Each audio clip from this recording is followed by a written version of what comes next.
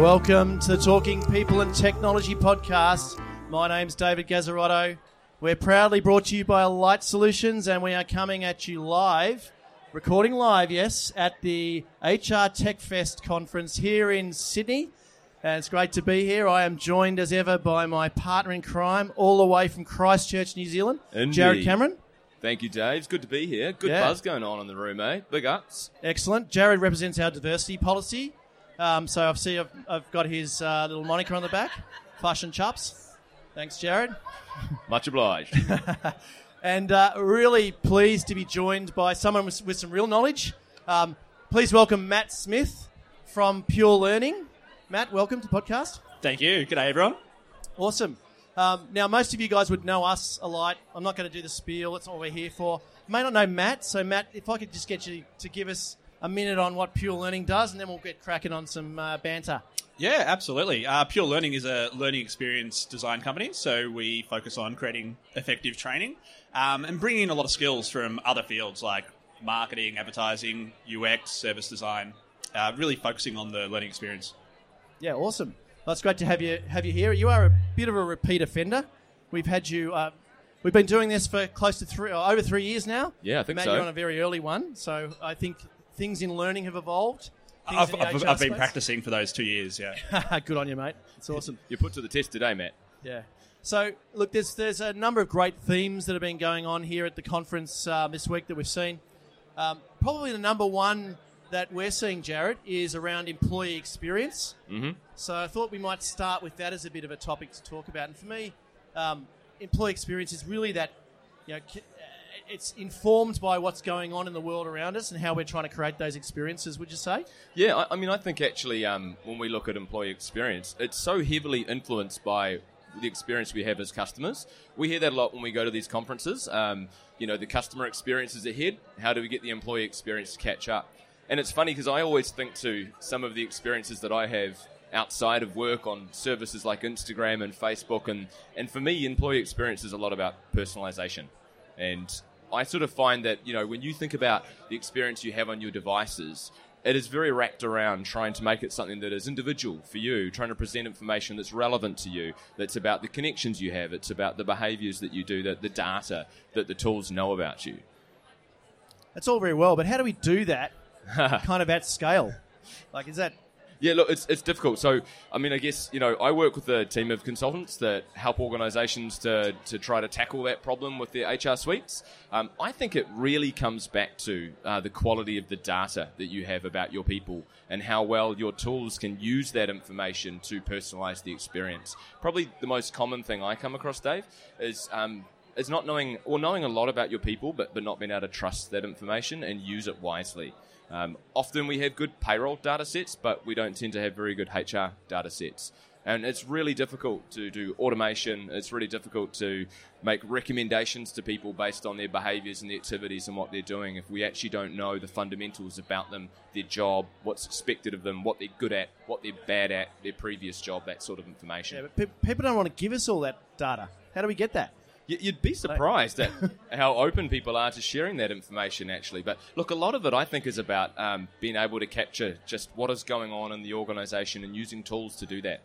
It's not all about technology. I think you're right. Some of that is about people choosing and wanting to share some of that information.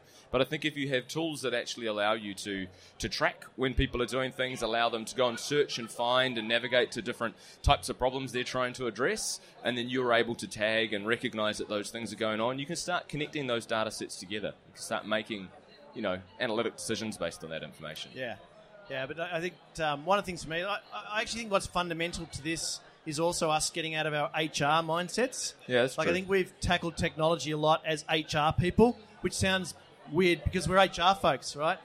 Probably a few IT folks around here as well. But from a mindset perspective, we're still largely implementing technology to help HR be better at HR.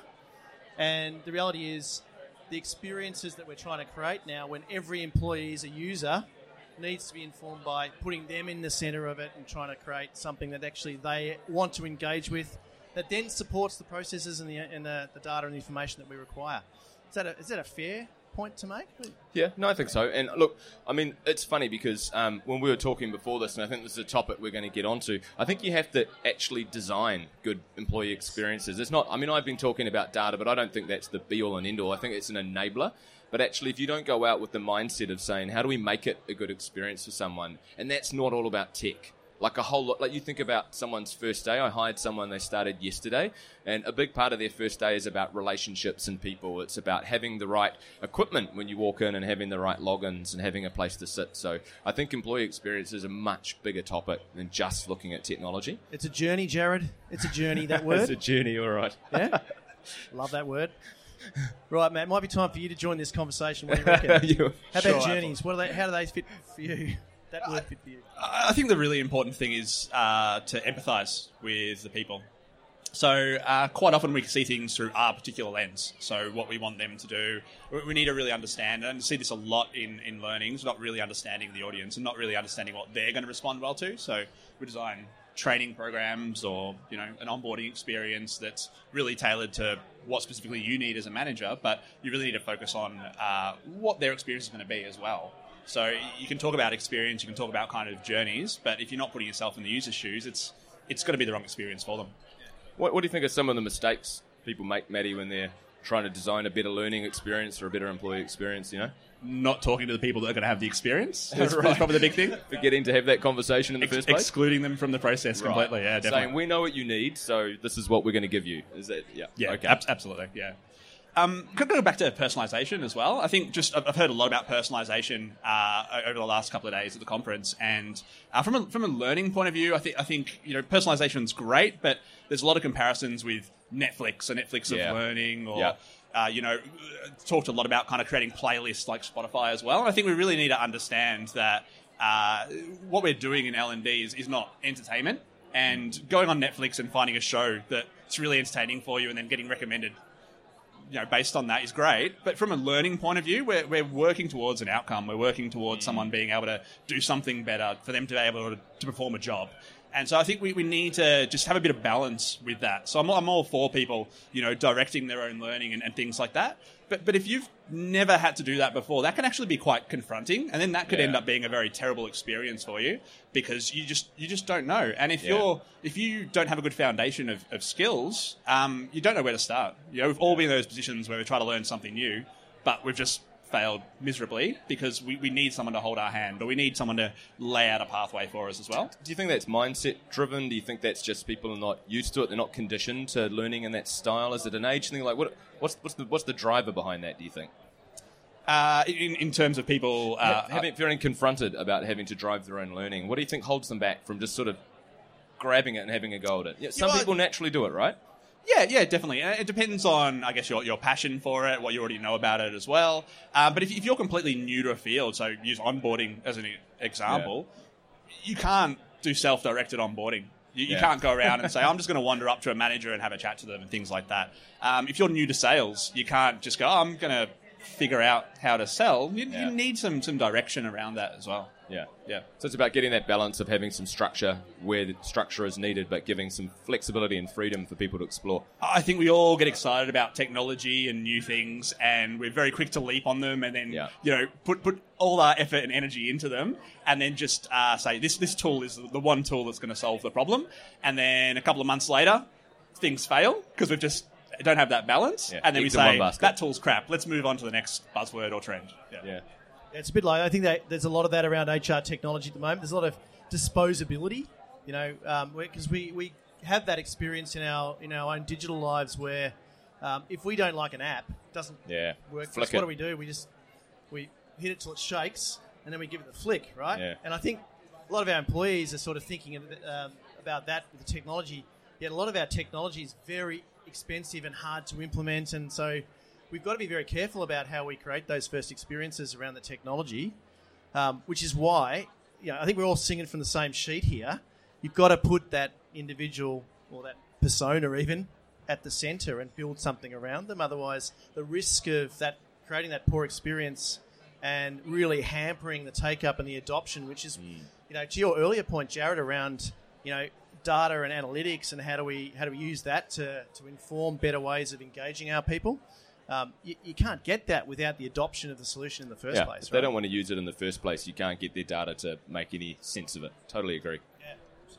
And I think if you're designing experiences, you're not designing experiences for the sake of designing experiences. There is an outcome that you're aiming for as well, and you should never lose sight of that. You can get very caught up. So I was talking about empathy before. You can really analyze your audience, really get to understand them, things like that. But then if you make it just too focused on the user, then you make a great experience for them, but it might not achieve the actual result that you're trying to get as well. So as with all things, you need balance. Yeah. It's funny, though, because I often see a lot of organizations that on the outset, they have a really strong vision. They know what they want. They want to have a, employee-centric tool that's going to deliver those outcomes. But somehow the implementation journey just kind of doesn't go down the path they thought, or they get to 3/4 of the way in $1 million and they go, why haven't we achieved half of the business case? It's a funny predicament they find themselves in. Either of you guys got any thoughts on I think why they land there? We see that a lot. We get requirements together to go out and shop for technology, and we think then we're going to implement against those requirements, which is a fairly rational thing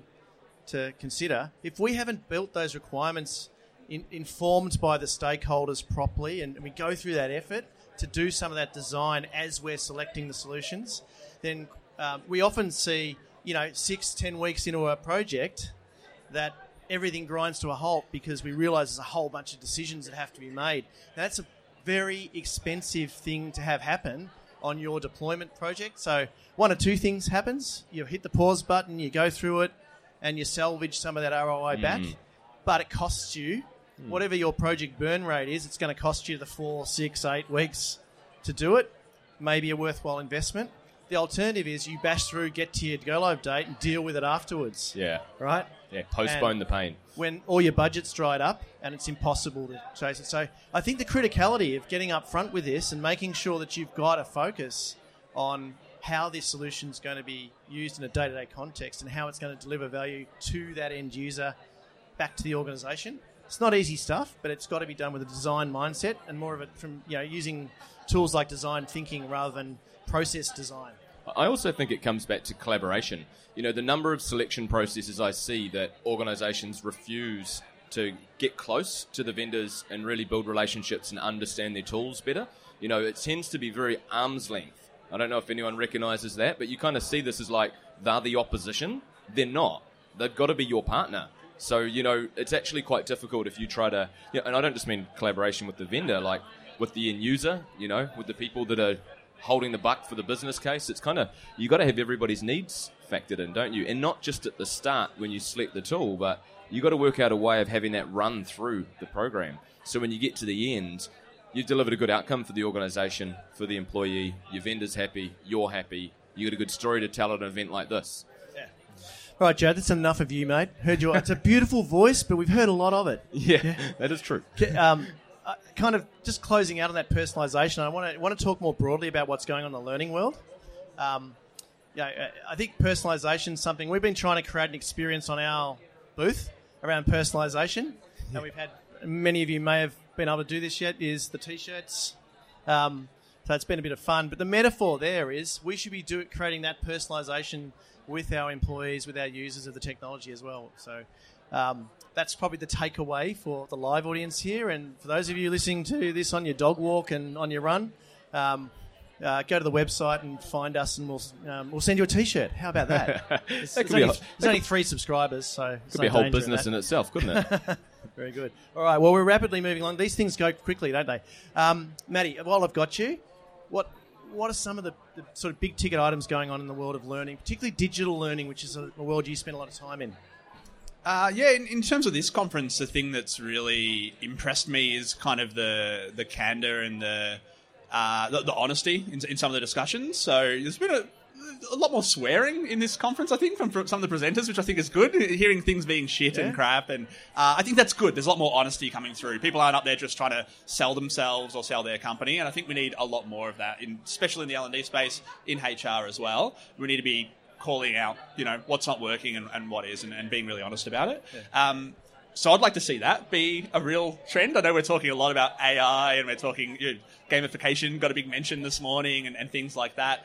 I would just like to see courage and honesty be a really big push in that space as well. And then that filters down into how you then design effective training. If you speak to your audience like real people and speak human, then it's going to be much better.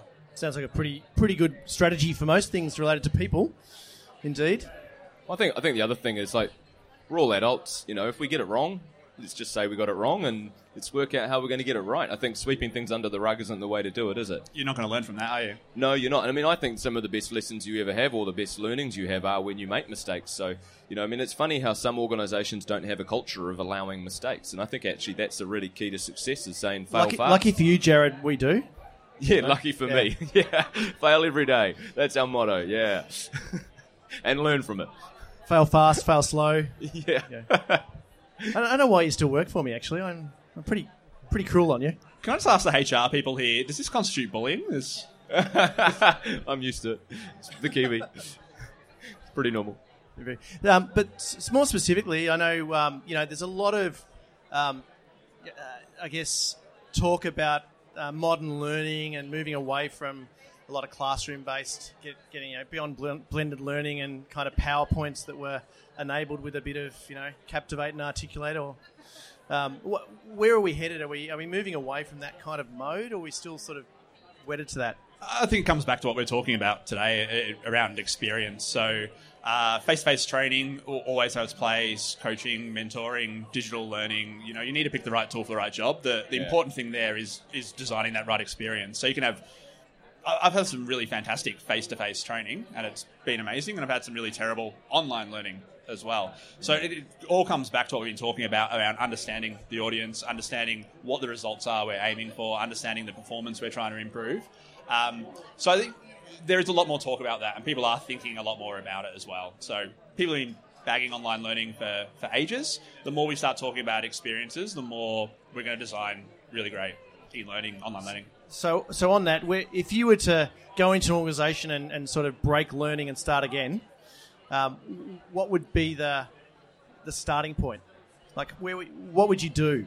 Yeah, that's a really fantastic question. I'd probably get rid of about 80% of kind of the training initiatives, and I'd really take a long-term approach. I think we do get caught up quite a bit with really focusing on short-term problems and this project needs to get done and move on to this project. We focus a lot on content. I think we need to really focus on the longevity of our training programs. Effective behaviour change, developing skills, it takes time. So if I would come in and break learning and make it better, I would have a much more narrow, sharper, specific focus on some really strong things that have some tangible results for the business. How do you think that would be received by the business leaders? Do you think they would accept that, or do you think they'd be saying, I need to see some results in the next 90 days? Yeah, I think that's a really interesting question. It depends. So you quite often hear about L&D being treated as order takers and not getting enough respect. There's been some great conversations around getting data and evaluating the effectiveness, and I think that's really, really important. You can't expect people to increase your budget. You can't expect people to, champion programs that you're really pushing for if you don't have data to back it up, and if you can't tell a story behind it as well and show how the business is benefiting from it. So I think that's really, really key to doing that. If you can do that, and if you can collaborate, we quite often talk about the business. We're working with the business. If you're working in-house, you shouldn't be saying that. You are the business. You're part of the business. And it always kind of confuses me. Why do we have to have this separation between L&D and the business? So you need to collaborate and work together. You're working for the same goals. You're all working together. If you're working with the finance department, you're helping them get better. If you're working with the sales team, you're helping them sell more. So it comes back to collaboration as well. I love it. Matty, I reckon that is an awesome landing point for this episode. Can I get a t-shirt? 19 minutes in, we'll get that on there. So what is it? You're not HR, you're not L&D, you're the business. Matty? It was so good I actually forgot. You are the business. You are the business. Yes? I am. Awesome. That's the hashtag. Thank you very much for joining us today, Matt. I really appreciate Thanks for having taking me. your time. Jared, as always, it's been pleasure. fantastic. And to you folks out here who have stayed the journey over the 20 minutes, thank you for being a part of our first ever live broadcast of the Talking People and Tech podcast. Go and check us out on Apple Podcasts and wherever you get great podcasts and shit ones as well. But thanks very much, folks, and we'll see you again next time. Thanks, everyone.